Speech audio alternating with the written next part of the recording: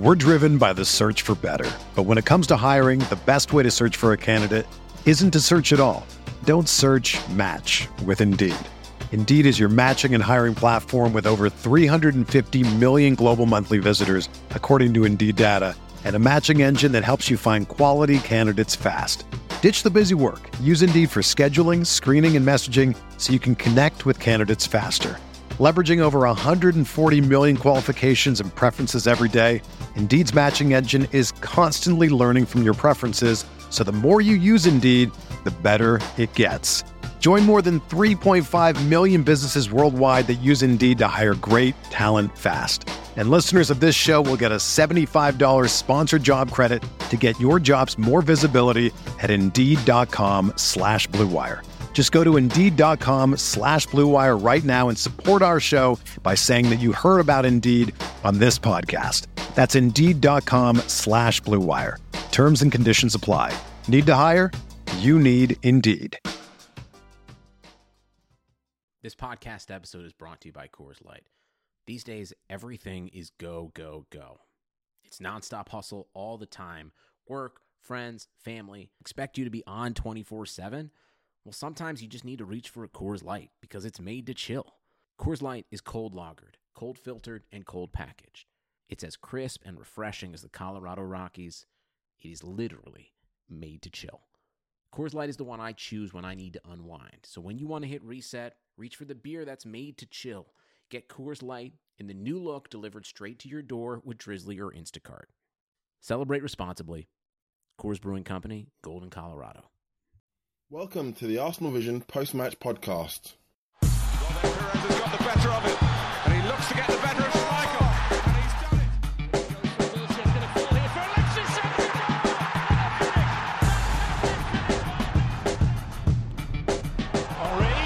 chance, goal! Welcome to an extra special Arsenal Vision post-match podcast. This is me, Liam, from arsenalvision.co.uk. So why is this a special podcast, I hear you asking, from all the way over there? I will tell you. Number one, Arsenal won, again, which is always a good thing. 2, Tottenham lost.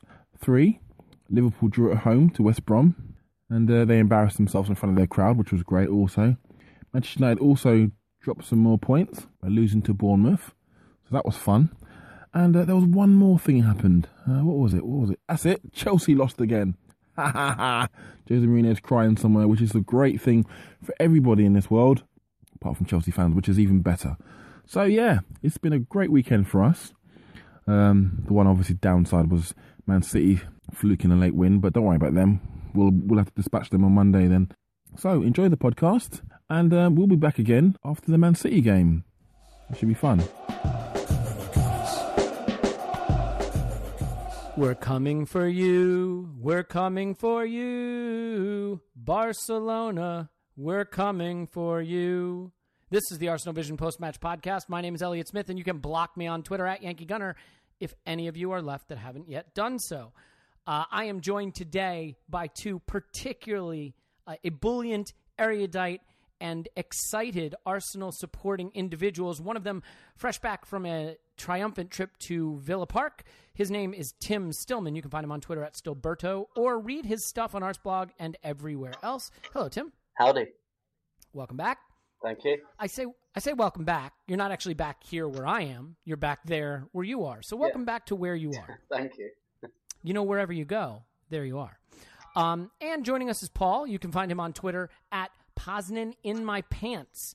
You can also read his blogs periodically. Hello, Paul.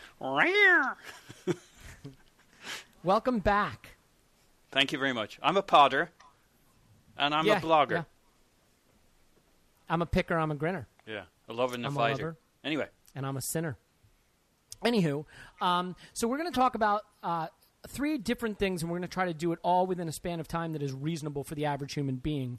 And by that, I don't mean until the heat death of the universe. We're going to talk about Arsenal's triumphant trip to Villa Park. We're going to talk about Arsenal's soon-to-be triumphant Champions League tie against Barcelona. And we're going to talk about Leicester City's triumph over Chelsea, and then sundry Premier League-related stuffs and transfer stuffs and things and stuff. Okay, enough of the professionalism. Let's get started We'll start with you, Tim. It was a return to the wing for erstwhile winger Theo Walcott, and it all worked out. But I think there was some question whether he would slot back into center forward, relegating Giroud to the bench, or whether he would start on the wing, or whether it would be Oxlade-Chamberlain and Theo would just be the substitute striker. But in fact, it was Theo Walcott, Joel Campbell, and Olivier Giroud. Were you surprised to see that? And overall, what did you think of the decision to play Theo on the wing? I wasn't surprised to see it. I thought the only question would be, is Theo Walcott fit enough? Because I think he kind of, not rushed him back, but I think he really, really wanted him for that Olympiacos game. So I wasn't too surprised. I think it's just only a question of whether he's got the legs to do it at the moment, and the manager obviously decided that yes, he has. And I think it worked quite well. I think I always had the suspicion that basically while Sanchez is out, he'll be prepared to play a player like Walcott on the wing because he carries goal threat. He's a bit like, he replaces some of Sanchez's spark, shall we say. Not quite as well, but, that's what you get when you're effectively making up for the loss of a player. You get somebody who's not quite as good at it. But, Theo's a bit like Alexis. He's that kind of high-risk, high-reward type.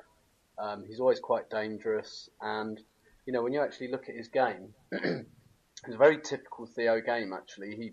He passed the ball 9 times in the time it was on the pitch, yet he had a massive part in both goals, which is about as Theo as it gets.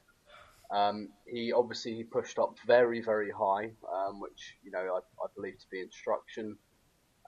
He played almost as a kind of, more of a wide forward than a winger. And actually what was quite interesting, particularly in the first half, was Ramsey veered very, very much over towards the left-hand side. And I think that was to provide Monreal with a little bit more protection than probably Theo was going to give him.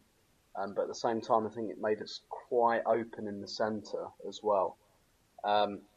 So no, I wasn't surprised to see it at all. I think it's working at the moment. I think that front three is as balanced a front three as we can manage at the moment, particularly while we've got Alexis out. So no, there were no surprises for me in both the fact that it was utilised and the fact that it worked pretty well. Mm-hmm. I think it's certainly the best of not ideal options at the moment. Exactly. Go ahead. Yeah, no, that's a very good way of putting it. It's the best of not a bad situation. That's over egging the pudding a bit, but it's the best we can rustle up right now. It's the omelette of front threes. Just throw everything in and see what happens.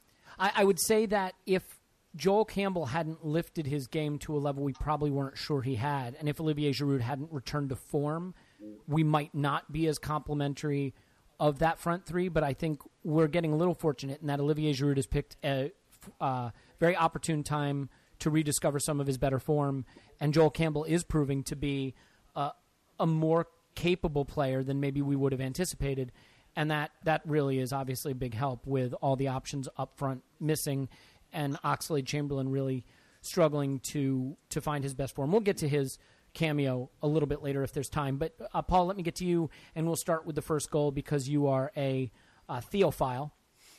So that goal that he creates, the penalty that he gets, we know he can run past a player, but it's the touch to take it down, and it's the strength to get past the defender, and the guile he shows, and the run.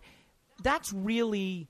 Did we see from Theo there really Theo 2.0, things that we wouldn't have seen from Theo 1.0, so to speak?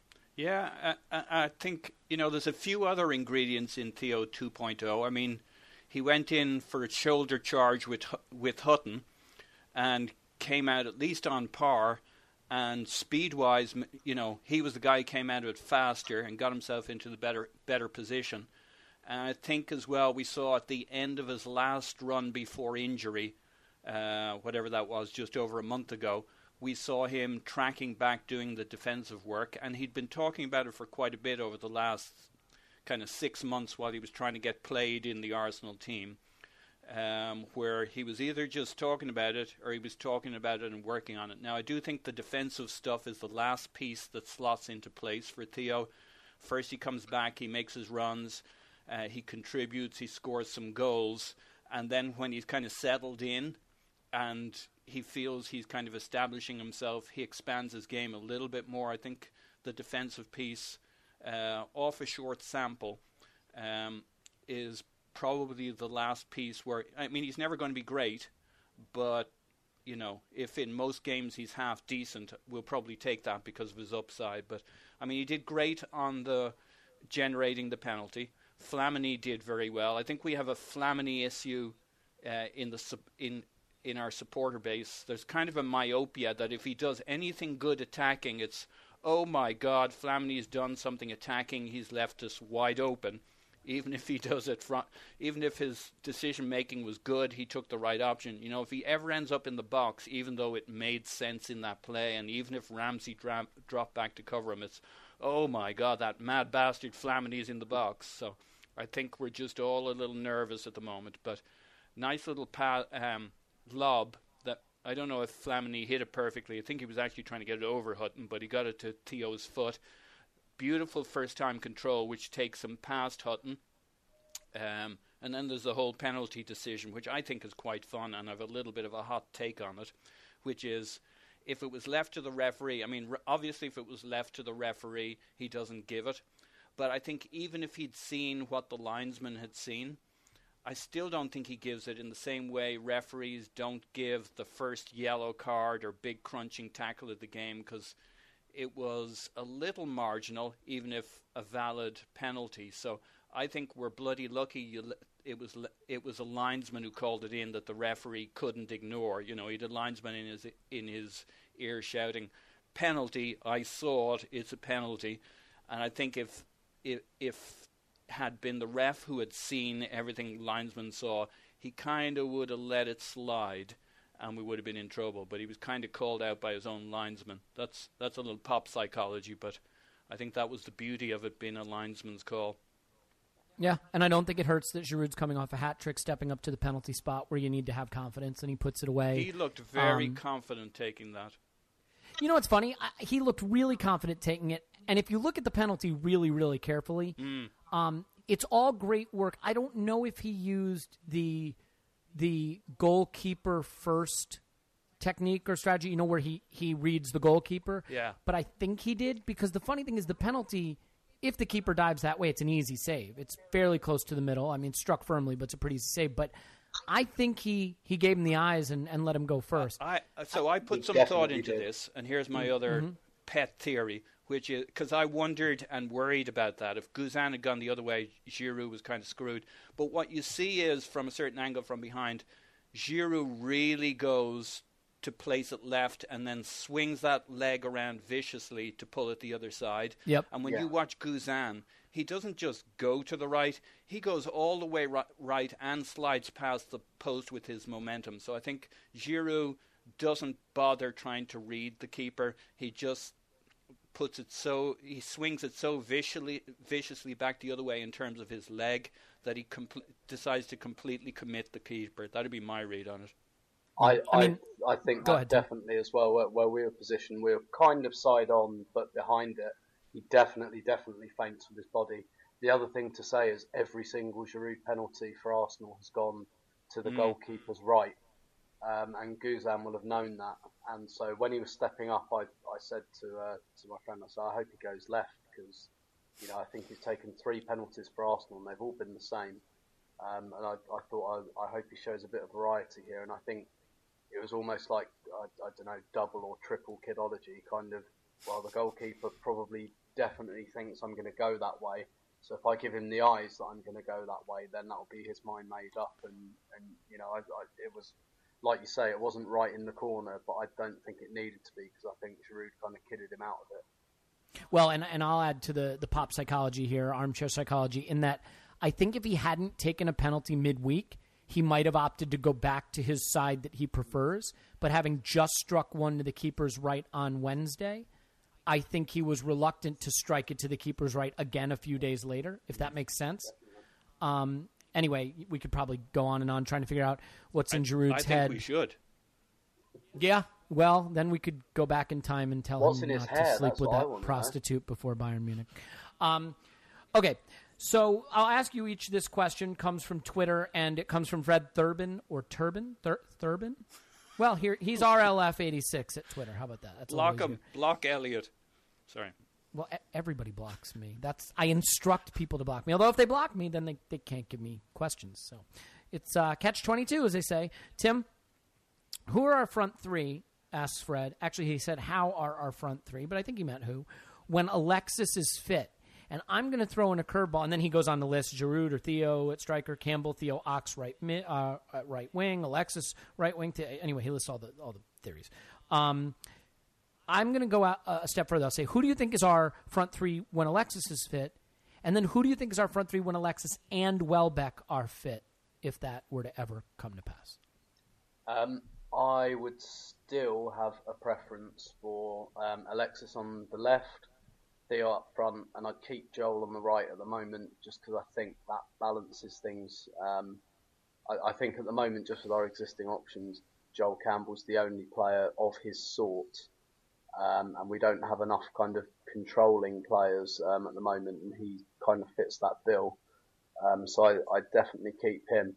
And for me, just the tandem between Alexis and Theo is electric, and I think we should try and use it every available opportunity. Giroud's been in terrific form. I think we know exactly what to expect from Olivier Giroud now, which is 5 good games, 5 indifferent games. Sometimes his limitations are exposed, and I listened to the pod after the Olympiacos game and completely agree that there are some games when he just doesn't have those runners around him. He's too easy to pin. But he's a great option coming off the bench. I think Theo and Alexis kind of almost as a front two. I think that's got a lot of legs in it yet, in more ways than one. And I'm really excited to see that develop. So at the moment, that would be my de facto, with Giroud as, a very good option from the bench. When Welbeck comes back, if he ever comes back. Alexis, Theo, Danny? Yeah, definitely. Yes, definitely. please. Yes, please. Yeah, I think that's got a little bit of everything. And the good thing about Welbeck as well, I mean, he matches, more than matches, Campbell in terms of work rate and, that technical pressing. security. He's great pressing. Yeah, and he doesn't give the ball away, but he's also got a bit of physical presence about him, which perhaps you lose if you get rid of Giroud and put Theo up front. But then again, Alexis is very good at making up for that by helping out Theo in that respect. But I think that really Welbeck, Theo and Alexis would be a really formidable front three. Not least because all three of them can play in all three positions in that front three, and I think that's there's a lot of potential in that. Yeah, I think we're of the same mind there. How about you, Paul? Have a shot at it with Alexis back and a shot at it with Alexis and Welbeck back. So, quick question. Is this what I think we'll do or what I would do? No, what you would do. I think, okay, well, we probably could go into what we think Arsenal do, but I want to know what you would prefer to see. All right, well, I'd take Tim's. Tim has my juices flowing. I think Arsene would put Giroud up front, but my preference would be along the lines of Tim. I think that would be beyond exciting. And the only question is the midfield to give that some security. Okay. Deftly handled. Thank you. So then I'll stay with you. Let's talk midfield for a minute. Yeah. There's been a lot of discussion about Ramsey or Santi Cazorla in midfield, and I think this is what drives me nuts about debating anything at Arsenal, is that any compliment of one is a criticism of the other, any criticism of one is a compliment of the other, and so on and so forth. Santi Cazorla has been absolutely magnificent for Arsenal, as good as anyone during his time there. And what he adds to our midfield is something that we miss terribly when he's not there. But by the same token, putting Ramsey in midfield adds a totally different dynamic. The question is whether Flamini can pair with him effectively, does pair with him effectively, and whether it's in the best interest of the team and the way we play to have Ramsey and Flamini together. So in the Villa game in particular, what did you think, Paul, of the way Ramsey and Flamini combined? And then just generally, how do you feel about them as a pairing? Because with Coughlin out still for several months, and Cazorla even further, this looks like the pairing, barring a purchase in January. Yeah, I think it's a really good pairing up to a point. I think for, 8 out of 10 cats, Ramsey and Flamini will be good enough. And I thought Flamini in particular, from a midfield cover standpoint, I mean, he's the grown-up. Ramsey's kind of like the lad in his late 20s who's just left college. He's got a job. He's just bought his first car. He's wearing suits now, and he feels like the grown up with the job, but he's still kind of running around with his mates and kind of living the life. And so he's Ramsey's very, very attacking. The other thing I noticed, and it came through on our counter-attacking goal, is his style of tackling even in midfield is very risk-reward. He does that near-side tackle with his leg rather than swinging the far leg, which is the one that dislodged the ball in midfield and started the counter-attack. And it means he always takes the man to get to the ball. And that gives away free kicks too, which puts us under a lot of pressure. So, it's just one more factor of the fact that in midfield he spills the ball more than Cazorla does. You don't have possession between Flamini and it's not as control-based. It's not as controlling. Yeah, it's not as smooth. They don't stroke it. It's more dynamic. It's higher risk-reward, and I think that pays off, except against the very best teams. But this league may well be won by those who extract the most 3 points from, the 80% who aren't City and, you would have said United, but not United. And we've already played the other guys, Leicester, and Chelsea will beat Chelsea against us. And maybe in that 1 or 2 games we play much more conservatively and hit them on the counter.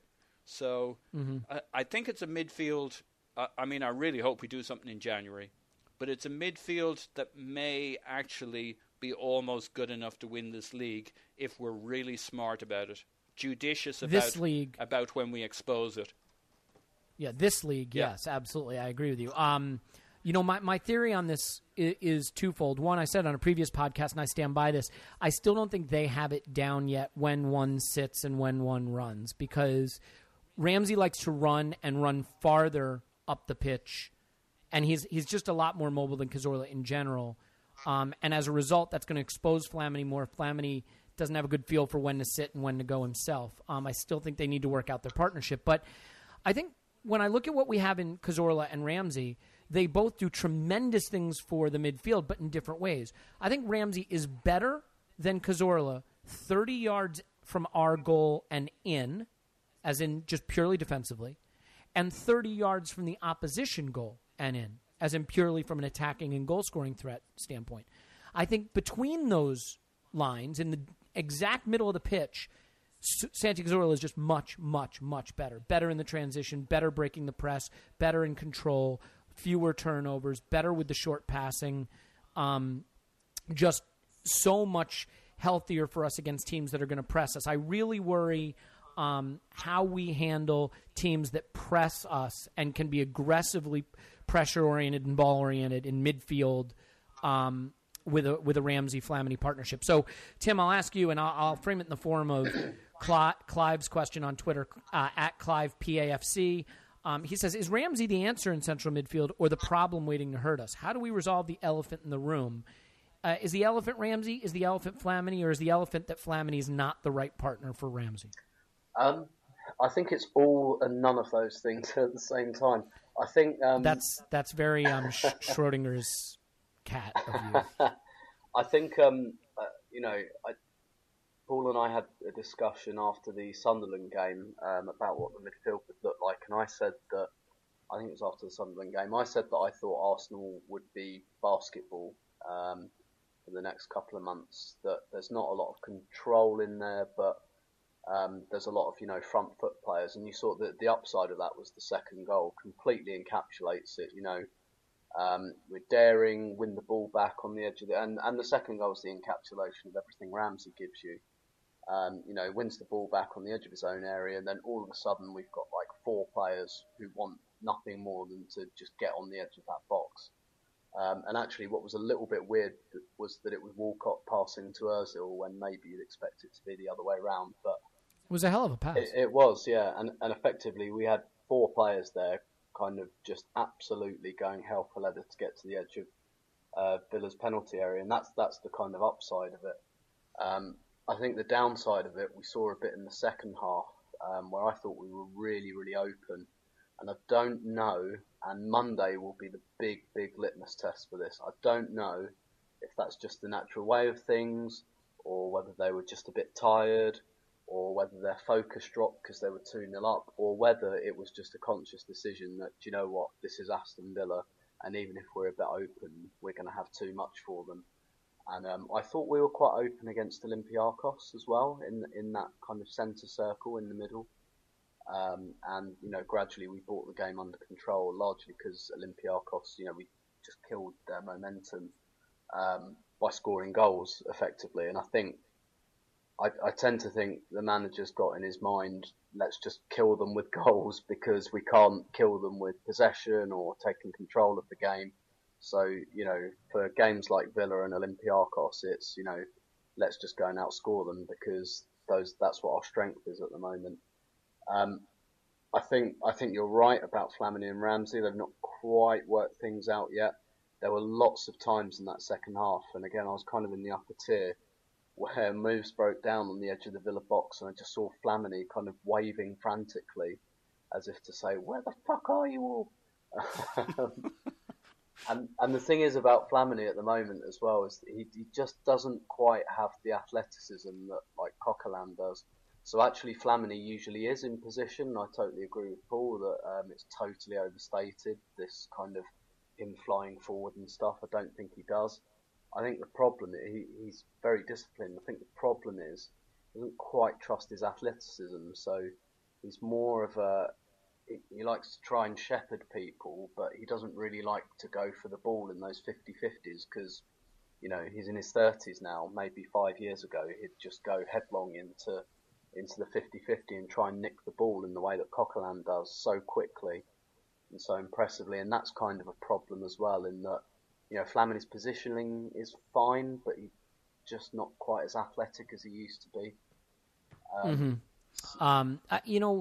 I think with Flamini, and this is, so here's what kind of drives me nuts, you guys, just to vent for 1 second. It's like, there is this feeling that if a player is playing for Arsenal, he must be really good and we all have to praise him or, we have to be critical of him. And I think you can look at Flamini and say, at this stage in his career, with his limitations physically and technically, he's doing a decent job. He's holding it together. I mean, against lesser sides, I think he's going to be fine. Yeah. Against sides that press us or have real pace through the midfield and in counterattacking, I think he's going to be a little bit exposed. There were a couple times, both he and Ramsey, I thought, against Villa and against Olympiacos, were diving into crazy challenges. There was not a lot of discipline in their tackling. And for all of Coquelin's and Coquelin's physicality and energy in the tackle, he's actually pretty disciplined about the way he tackles. And, I think Flamini and Ramsey just aren't great tacklers. I really don't think they are. Technically, they're not. I mean, Ramsey went into one crazy challenge, and Flamini had a couple others. So, I think we can look at Flamini and say he's passable. But here's the interesting thing. The same people that are saying, do you regret what you said about Joel Campbell or what you say about Flamini? Look at how well they're doing. Are people who would have told you in the summer the only players that could have improved us are world-class players. Well, no. Incremental improvement on Flamini and Campbell would mean we'd be in a better position right now. And we're going to have to do that in January anyway because we haven't got a choice now. So, Adrien Rabiot on loan from PSG is probably looking like a pretty decent choice just because he's a bit of an upgrade on what we've got. The thing I'd add on. Here's the thing. Go ahead. On Ramsey's tackling as well because you both brought it up. The other reason Ramsey tackles in the way he does is because he's totally focused on attack. and it's really, really good when it comes off because the way he tackles means he keeps the ball at his feet. So he doesn't just wallop the ball out of play or, send it 10 yards forward. When he wins it, it means he tackles in such a way that it stays at his feet and he comes away with the ball. And again, it's very high risk, high reward because sometimes it doesn't come off and it kind of looks like he's pulled out of the challenge and he hasn't. It's just he's trying to keep the ball under his spell. Well, look at the second goal. I mean, some referees call that a foul and then you're in a very dangerous free kick position. This referee did not call it a foul and it led to a goal that Ramsey himself scored. Well, you brought it up, so let's get to it. And Paul, I'll let you have the first shot at it since Tim already took a nibble. The Villa game was relatively routine, I thought. They were pretty terrible, or very, very terrible. So we can move past it. I think we sort of covered it, and there's so much more interesting stuff to talk about. So we're nudging, we're edging towards January. And this is really the thing, right? If in the summer I had said we should sign Riyad Mahrez and Victor Wanyama, everyone would have said, you're an idiot. And maybe I'm still an idiot. But Wanyama is better than Flamini and Mahrez is better than Joel Campbell, right? I mean, so, again, it's incremental improvement. But and we got an interesting question on Twitter, so I'll phrase it in the form of this, and then you can expand it to the DM issue. But David at Dr. Uleb, or Drulleb, Druleb, says, let's assume we sign one player in January, but not a defensive midfielder. What position should it be? Paul, is that even possible? And what do you think we would do then, when we'll do? Wow. I mean, I get the really it's a midfielder we need when you look at the players coming back.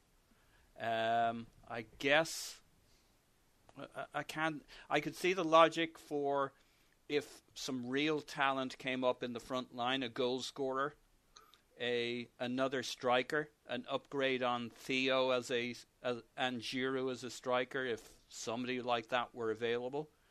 But outside of that, I can't see why somebody who isn't playing in central midfield, a very versatile player who's smart and provides cover, I would think that's going to be, 90% of where we put our eggs in January.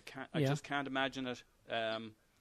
Do you want to throw out names? I mean, I'm not great at that, but do you have any names? I mean, we heard Rabiot's name thrown out there. I'm not as great at those names, and to be honest, I kind of switch off from it because 99 times out of 100, whoever you think about ain't coming. I mean, Rabiot, from the little I know about him, would make a lot of sense. Wanyama would make a lot of sense, but I can't imagine why they'd sell him, nor could I imagine why Leicester would have sold Mahrez in the summer. Even if you throw a lot of money at them, if it's a key player for them, staying and thriving in the Premier League is such a big deal that I could. They ain't selling anyone now, my friend, because if they can get into the Champions League, it's worth a hell of a lot more than any player any money they're going to get for a player. Yeah, and I just think it's very hard to get anybody out of the Premier League who's good, because there's so much.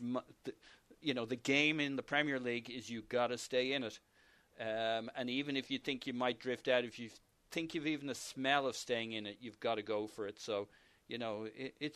That's a 30 or 40 million pound decision for you. So nobody's going to give up a key player. So it's got to come from abroad typically. Rabiot makes sense because he's mostly sitting on the bench, as I understand it. Or somebody like when we talked about this before, a Monreal or a Gabriel out of Spain, but they take a little while to acclimate, as they both did. And it took Monreal really a couple of seasons to become the real deal, though he was pretty good when he arrived, it must be said. He did have a good kind of first half of season for us. Well, so how about this? I mean, let's look at it this way, Tim. I mean, if we assume that the central midfield position is maybe Ramsey's again, and maybe Ramsey's again permanently, if you take the position that maybe Cazorla might be heading back to Spain soon, it might be hard to get him right back into the side after a knee operation, that he's getting a little older, that maybe he wants to go back to Spain, that Ramsey wants to be in central midfield, and it might be best for everyone if he gets that position back. Would the signing maybe need to be someone who's more of a Ramsey-type partner, like a fitter, more athletic Arteta type, someone who could play with Coughlin in a more defensive setup, but play with Ramsey as well? Maybe someone like a Key at Swansea. I mean, is that the kind of player that maybe we need instead of just Coughlin version 2? Yeah, definitely. I think so because, you know, that's why I doubt the kind of Wanyama links quite a lot, as well as the fact that I'm not hugely sold on his quality. Yeah, definitely. I mean, in terms of Cazorla, I think Cazorla is one of those players who's going to be able to play at the top level till he's 35 or 36. Well, because pace and power isn't really, exactly. The physicality isn't part of it. It's all about the touch of those beautiful feet. Exactly, and that's, you know, Andrea Pirlo is the most obvious kind of example there. But don't you think? I mean, Ramsey really wants to be central mid. He is the future of that position for us. There's been some noises that Cazorla misses Spain. I mean, doesn't 2 + 2 maybe equal moving Santillan? And look, at the end of the day, you know, Ramsey's 23, 24. You know, he's going to want to play in central midfield at some point, and you know, he's fantastic there. He's really fantastic there. And I do think it's about buying him a partner in the short term and quite possibly the long term as well. I'm actually very, very sure that we're going to buy in that position in January. I just think he's been looking in that position for a couple of years. He bid for Lars Bender 2.5 years ago, so that's how long he's been looking. I just don't think he's really pulled the trigger on people he's not 100% on. You know, without going into the whys and wherefores of this, I think if you tell him in June that Coquelin's going to be out for 4 months, I think maybe he pulls the trigger on Schneiderlin, rather than waiting for the kind of the porridge, as it were, the kind of this one's just right. So they, you know, and they've got Arteta and Flamini's contracts are running out at the end of the season, and so they must have been scouting people, and they've just decided, you know. Couldn't quite get this player, not quite sure about this one. Coquelin's doing quite well now, and he might have passed up on a couple of targets or just kept things ticking over on this kind of scouting. Now it's very much we kind of have to, and I think that whoever he's had his eye on, he'll be going for. And he has got form for this. I don't think he ever wanted Andre Arshavin. I do not think that Wenger was fully sold on Andre Arshavin. And he said as much 6 months before he bought him. But interesting. It was just Cesc Fabregas got injured. We were in a terrible position in the league, and he knew he could get him, and so he just did it. Same with Danny Welbeck. I don't think Danny Welbeck was a dream signing by any means, but Olivier Giroud got injured. We only had Sonogo up front. He had to do it. Nacho Monreal, he did want, but he brought that signing forward out of necessity. Same with Per Mertesacker. Arteta, William Gallas. I don't think he really. I think he liked and rated Gallas as a defender. I don't think it was really what we needed. But this is the long way round of saying we're getting someone in January, isn't it? Yeah, I think so. I just think that they'll have had some targets under the radar possibly for the last year or so, and I think he'll try and. I think basically he'll try and pull the trigger on a few. And I think that possibly Adrien Rabiot is the kind of the nuclear option because, you know, about a week after Coquelin got injured, Adrien Rabiot came out in the press and said, "I'd like to go on loan in January." Who says they want to go on loan in January? You know, that's not really Arsene Wenger's favorite or preferred way of doing it, though. No. I know he did it with Yossi Benayoun and there's some previous. It might be a marriage of great convenience because Rabiot wants to play in the Euros and he's sitting on the bench. And he knows he'll play. Go ahead. He'll definitely play. And again, he's another one who I think if we really wanted to sign him, I have the impression we could have done it at any point in the last kind of 18 months, but. So it becomes an audition of sorts? Yeah, a loan might be perfect. If he does really, really well, then maybe we can buy him. If he doesn't, he served the purpose for a couple of months. Thank you very much and goodbye kind of thing. It serves him. And we can complain about the players we didn't buy instead. Well, yeah. and he gets his kind of audition for the Euros and whatever. And I think that, you know, my completely uninformed hunch is that they've got a few things cooking under the radar, and that they'll pull the trigger, perhaps, or try and pull the trigger on that one if nothing else comes off. Okay. I think, with all due respect to Matthew Flamini, who I actually think has been okay, I do think we look a little too open. I think in the big games it's going to be a challenge. I'm a little nervous about that with City, where you could have Sterling and De Bruyne running at you, and I don't know if Aguero will be fit for that game, but I assume he will because it's us. And we're going to have to be really careful, especially with as much as Ramsey likes to go. Flamini's really going to have to sit. Paul, let's get to the big news from Monday. The Champions League draw was held. I should say the formality of the Champions League draw was held because we knew we were getting Barca, but I guess they had to pull the name out of the hat. And we got Barca. So, I look at it, and in another world, we get Zenit, beat Zenit, and then get the winner of Ghent and Wolfsburg, beat them, and suddenly we're in the semifinal. Instead, we're getting the team that will likely win the Champions League. Does this take any of the excitement of getting through against Olympiacos out of it for you? And what are your feelings about drawing Barca? Well, as a seasoned professional supporter, I believe in maximizing the enjoyment at each stage and not looking too far ahead. So, no, I'm going to continue to enjoy the snot out of qualifying against Olympiacos. And I think it was really important, and I think we probably all concur on why those reasons were. The short version being, yeah, I agree. Psychology, mentality, it's part of our DNA. We qualify for shit. That's a big piece of the backbone of this team, that when the going gets tough, they will come up with the goods. So I think it was really important. To a point. To a point. To a point. Well, I'd even argue that to a point. I think they've performed to their level. They haven't always performed above their level. We're getting That's better. fair. We're winning cups. The next thing to win is the Premier League, and we look a lot more like winning it this year than before. So, we're moving up the notches. Of course, we could slip down, but in my my positive view of where we're going, there is an arc here, and people who want to always look back from a negative standpoint, okay, but that's not where I'm going with this. I see a movie script in which we continually progress with this squad. So that's what I got my fingers crossed for. It also means we're a Champions League team right into February with the excitement of playing Barcelona. I think it's all good. Now, it makes me sick that we're playing Barcelona. I think, as I tweeted earlier, the footballing gods have decreed that, seeing as they gave us Monaco and we fucked it up, that we shall forever, like Sisyphus, play Barcelona or Bayern Munich in the next round. Yeah, we got them both this year. Yeah, I mean, it's just good point. Thank you very much, footballing gods. But I don't think it's an issue till February, but it's a bit of a sickener from a Champions League standpoint. On the other hand, did we have the legs to go deep in each competition?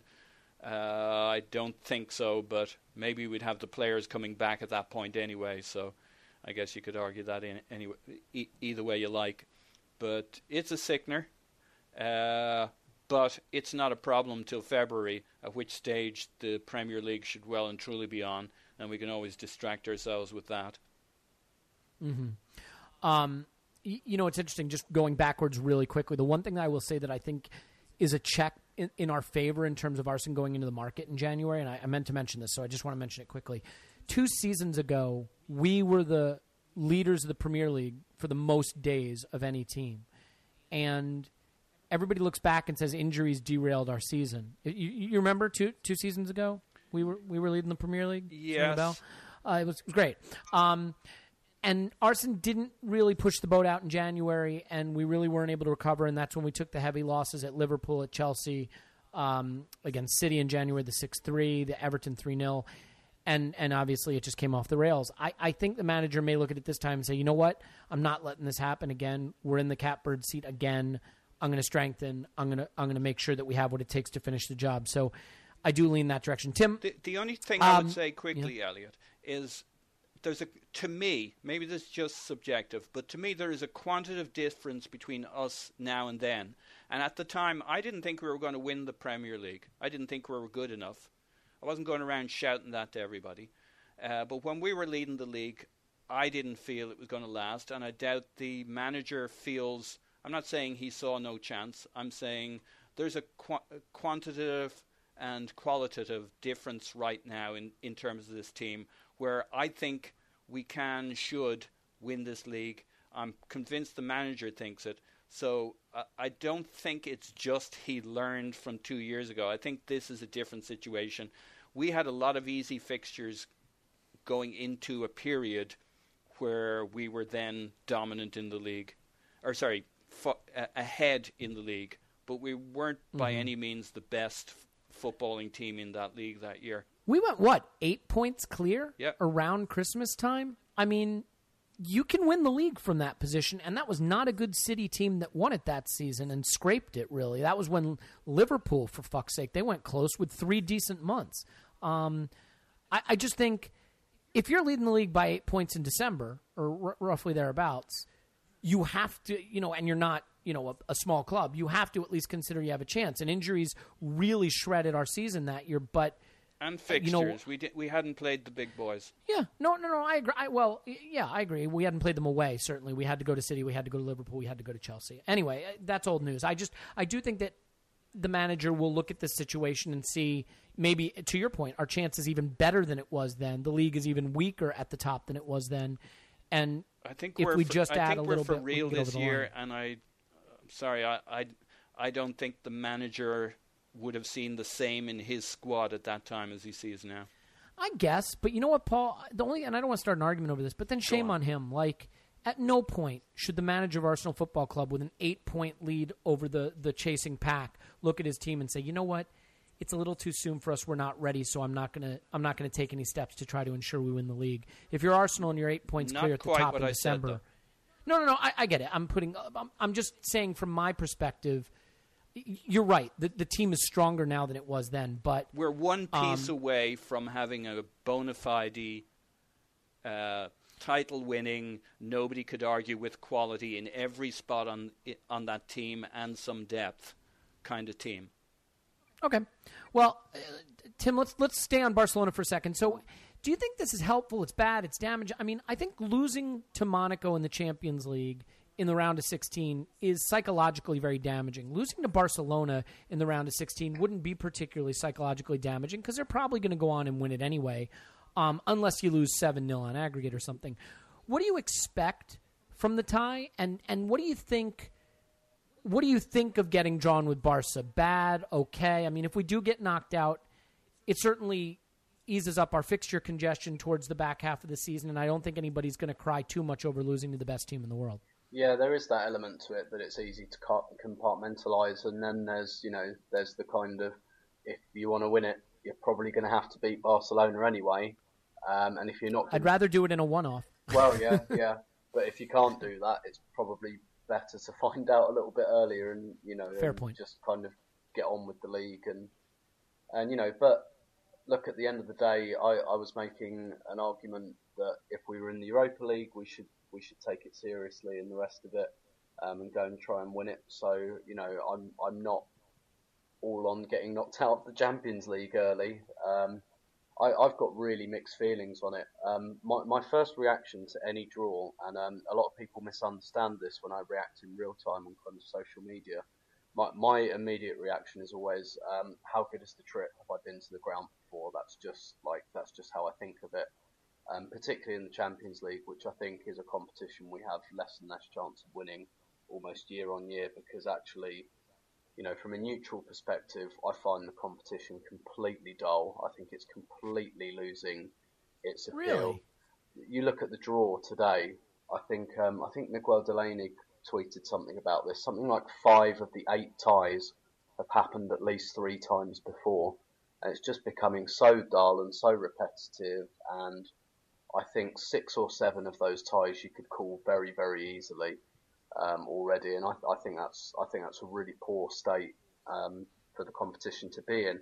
Whether other people feel that way, whether there's enough in that for other people to lose interest, I'm not sure. I think a lot of people like watching Barca and Bayern wallop everyone 5-0, which is absolutely fine. It's not for me personally. Well, and yet we've had Juve in a final and Dortmund in a final and Atletico Madrid in a final. You get one of those Porto teams every year. Basically, if Barca and Bayern stay apart, you get a team like that every year.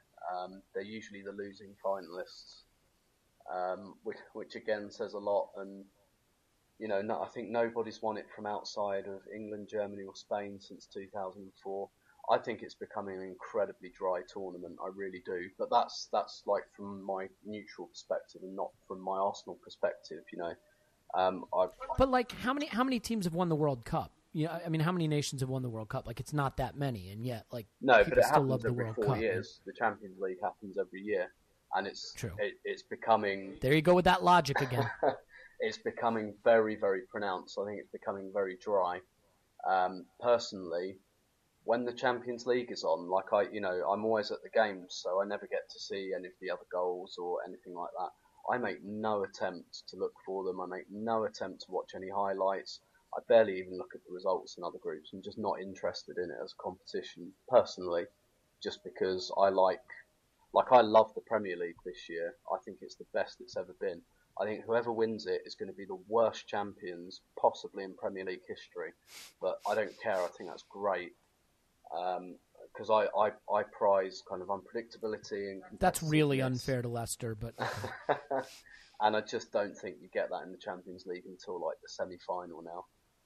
But anyway, I guess I could go.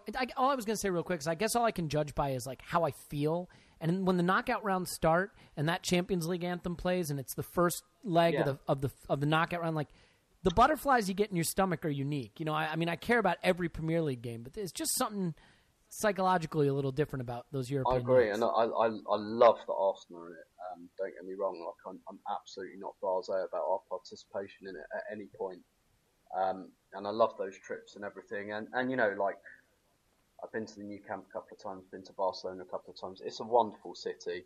It's not a great stadium, to be honest. It's a bit run down. It looks like a car park, and it's no Emirates. It's actually quite a poor stadium, which not a lot of people realise until they go there. It's a bit drab. But anyway, it's that's like the most first world problems in the world. I wanted Zenit because I've never been to St. Petersburg and blah blah blah. But from a purely kind of football Arsenal perspective, rather than my own kind of selfish desires, on one hand, I think we can compartmentalise any loss that's probably going to happen. Although the last time we played them, it was actually pretty close. There were some fine details, and our team's much better now than it was then. So I don't think it's an absolutely foregone conclusion. Barcelona would have been very confident about whoever they were going to draw, but I would wager they wanted us less than anybody of the teams they could have got. And I think we can respond to that quite positively. We've got a good record against them at the Emirates. They've not managed to beat us there. They're terrified of Theo Walcott, presuming he's fit. They're absolutely terrified of him. It'd be a great story for Alexis, too. I have a feeling he will be incredibly fired up for that. Absolutely, even more so than usual. So I've got really mixed feelings about it. On one hand, I'm a little bit bored by it because, I've seen us get knocked out by Barca a couple of times before and Bayern, and it's all a bit samey. But on the other hand, if you want to win it, you've got to beat Barca anyway. This is precisely why we wanted to be in the Champions League instead of the Europa League, because of the potential for ties like Barcelona. And when those games actually come up, I'm going to be so excited about both of them. I know I will. And short of getting absolutely walloped, I think we can enjoy pretty much whatever happens. And if, like me, you're like a lot of people, you're of the opinion that it's very unlikely Arsenal are going to win the Champions League anyway, then bollocks to it. Let's test ourselves against Barca. Let's see how good we actually are. Let's enjoy it. And, if we come up short, which we more than likely will, let's just kind of take our lumps and enjoy it, because that's why you work so hard to qualify for competitions like this, and that's why we work so hard to qualify from our group. So, yeah, having had some time to reflect on it, I'm probably more upbeat than I was at kind of midday when the draw came out, and I thought, oh, for Christ's sake. But There we go. Well, I mean, there's so many interesting plot lines there, too. There's Alexis against his former club. There's Hector Bellerin against his former club, per se. There's Laurent Koscielny against his future club. There's a lot of interesting plot lines there. And the thing that scares me about them is if Suarez, Messi, and Neymar are all fit, they can play poorly and still score 2 or 3 goals just because of the individual brilliance of that front line. I'm not sure I think they're you even can going get to be it playing, though, Elliot. Ed Woodward has them all on his shopping list in January. Yeah, that's a good point. They have done so much study of advanced metrics that they've come up with the idea that Neymar, Suarez, or Messi would be good signings. Paul, just really, really quickly, because I want to get to one final topic before we say goodbye. What is your expectation of that tie? I mean, I don't think any of us think we're favorites to win it. We're certainly not. Give me your thoughts just on our chances there. I don't know. I mean, who knows? I like Tim's angle. I'm going to go with that. That excited me. I think that's right. They're terrified of Theo. I like to live in that. And I think it'll be it could be really good. I mean, we could really have a go at them. It's hard to see us winning it over 2 ties. The one, while I take Tim's point on the Champions League getting very samey, I think the problem is now it is the same problem in the end, but I think the problem is less that you keep seeing the same ties and the same names in the round of 16 and the round of 8. It's that the same team keeps coming out of that. I think it's exciting to see the big guys, maybe the big 8, 10, 12 clubs in the last 16. It's good to see the names. The problem is the buggers keep winning, and then when they match up against each other, the same ones keep winning. That's the real issue. So I've less of a problem with the round of 16 and kind of the round of 8. It's when you get to the final, you kind of know how the final 4 is going to play out, and then the final, and so. Yeah, I mean, you realize, of course, and Tim, I'm sure you do, that the same argument could be leveled at the domestic leagues where Barca win 9, Bayern win 9 out of 10. Yeah. Bundesligas and Barca and Real win 19 out of 20 ligas, and Chelsea, City, United win, absolutely 9 out of 10 absolutely Premier Leagues. La Liga interests me so little. I just can't. Some of the leagues and the competitions I really enjoy. You can spot a pattern. The Women's Super League has been decided on the last day 4 years in a row now. Brasileirão, the team that won it in 2012 went down in 2013. But now wait a minute, that's going to happen in the Premier League as well. Let's hope so. Although they wangled their way out of it on a legal challenge, so that would be very Fluminense wangled their way out of their relegation. I got news for you. That sounds very Abramovich-y too. Exactly. And the Libertadores and these competitions where any team can actually win it. I love those. I have no time for La Liga. I wouldn't watch it if it was in my garden. And I completely take the point that the Premier League is a bit like that as well. I don't think quite to the same extent, but yeah, it's all a bit like that. And were I a fan of a team outside the Premier League, I don't think I'd be remotely interested in the Premier League either. Hashtag against modern football. I mean, that's just what it boils down to. Tim Stillman is going to be that grouchy guy who wouldn't give Messi his ball back because it came into his backyard. Well, to be fair, if the ball was in his backyard and they were playing La Liga in his garden, he really can't complain because I wouldn't be watching, so I wouldn't know. No, you wouldn't even know. Okay, hey, real quick, we've got just a couple minutes left, and I want to finish on this. Tim, we'll stay with you for a second. If you had to rank the joys in your life, and I realize you relatively recently married, and I recently had my first child, and Paul is getting to participate in this podcast, so we all have huge joys in our life. But if you had to rank the joys in your life, nowhere else to go. No, you really don't. Where does Chelsea's current debacle rank for you? Yeah, pretty near the top. To be honest, it's fantastic entertainment. The great thing is I've been enjoying Mourinho's post-match interviews even more than the games. And the great thing about them, not just anything good from this one? I missed it getting ready for the pod. I've literally just opened the page. I haven't read it yet. I'm like saving it for myself for like a treat before I go to bed, because apparently he's just thrown his whole team under a bus. And it's been great. Oh, I've got to read it. I think I know which bus that'd be. Yeah, the one he parked in. I think this one though he's attempting to reverse. And back over Cesc Fabregas.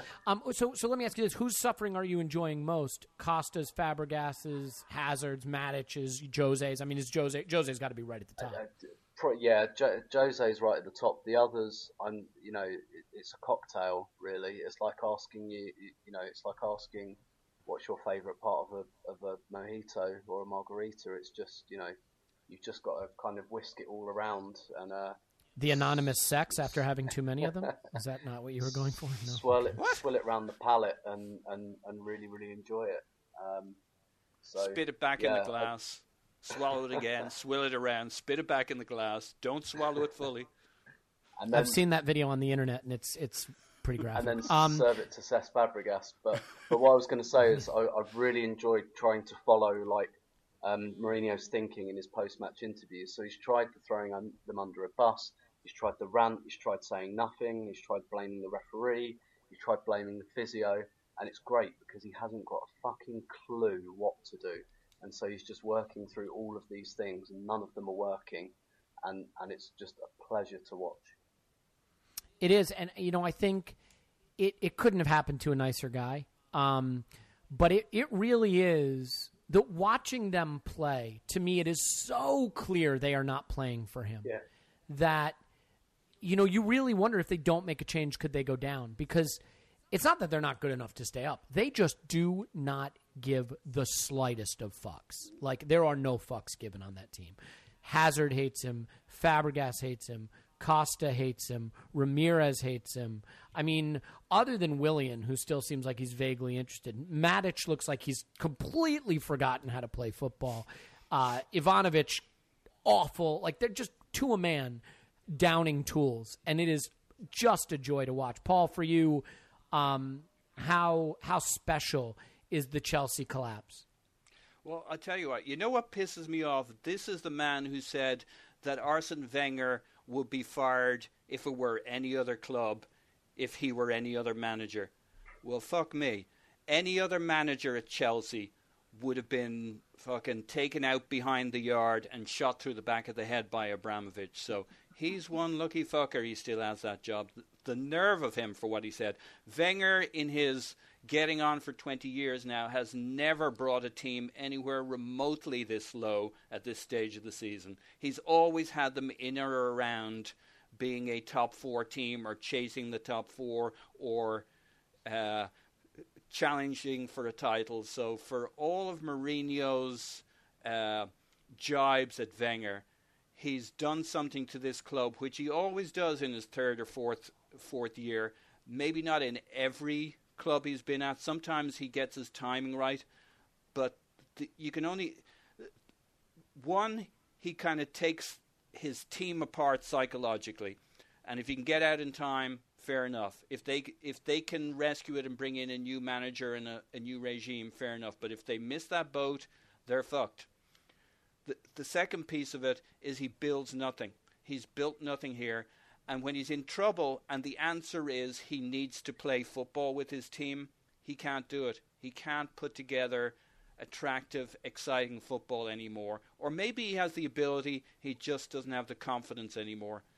So as he suffers, as he, like an ant under a magnifying glass, as he can't work out how to get under this thing, I hope this is a slow, painful death. Yeah, it's clear that the longer he stays, the worse it's going to get. And I recently had a text message chat with a friend of mine who was saying, I hope he gets sacked because we want him out of there as quickly as possible in case he turns it around. And I couldn't disagree more. I think there's no chance he turns this around. If they get a new manager, the talent is there for these guys to turn it around and play well. The longer he stays, the worse it's going to get. And it is an absolute delight. Not to mention, by the way, that, they're near the top, but Manchester United are kind of a dumpster fire too. And Van Gaal is an absolute crazy person. So very, very entertaining Premier League this season. Hopefully one that ends in the most entertaining of fashions. Chelsea going down, Arsenal winning the title. And, hey, the treble is still on. So there's that. I think we should leave it there. Ran a little longer than we wanted, but we had a lot of fun topics to get to. And it is thinking. Oh, yeah, Manchester City at home at the weekend. So we will come to you after that when we emphatically stake our claim to be the true contenders for the title, along with Leicester. Tim, again, can be found on Twitter at Stilberto. Read all his stuff. It's fantastic. Tim, thanks for taking the time. My pleasure. Yeah, and mine as well. And Paul, he has nothing but time, but I appreciate him taking the time anyway. You bastard. You can find him on Twitter. I have Poznan. a blog this week. It's going to be called Theotron 9000. Look out for it. Look out for it because it's going to be fantastic. It is. You can find Paul, who interrupted me during his promotion period, at Poznan in My Pants. And you can read his periodic blog, which apparently is going to make its semi-bi-sesquicentennial weekly appearance this week. My name is Elliot Smith. You can block me on Twitter at Yankee Gunner. And please go on iTunes and leave us a review. Leave us a terrible review. Write the most scathing, horrible review, like the one that said Elliot should be punched in the fleshy patch where his genitals should be. Just leave us 5 stars when you're writing it, and then everybody wins, especially us. We appreciate you listening, though. Up the Arsenal, City at the weekend. We'll come to you after the game. Cheers. Talk to you then.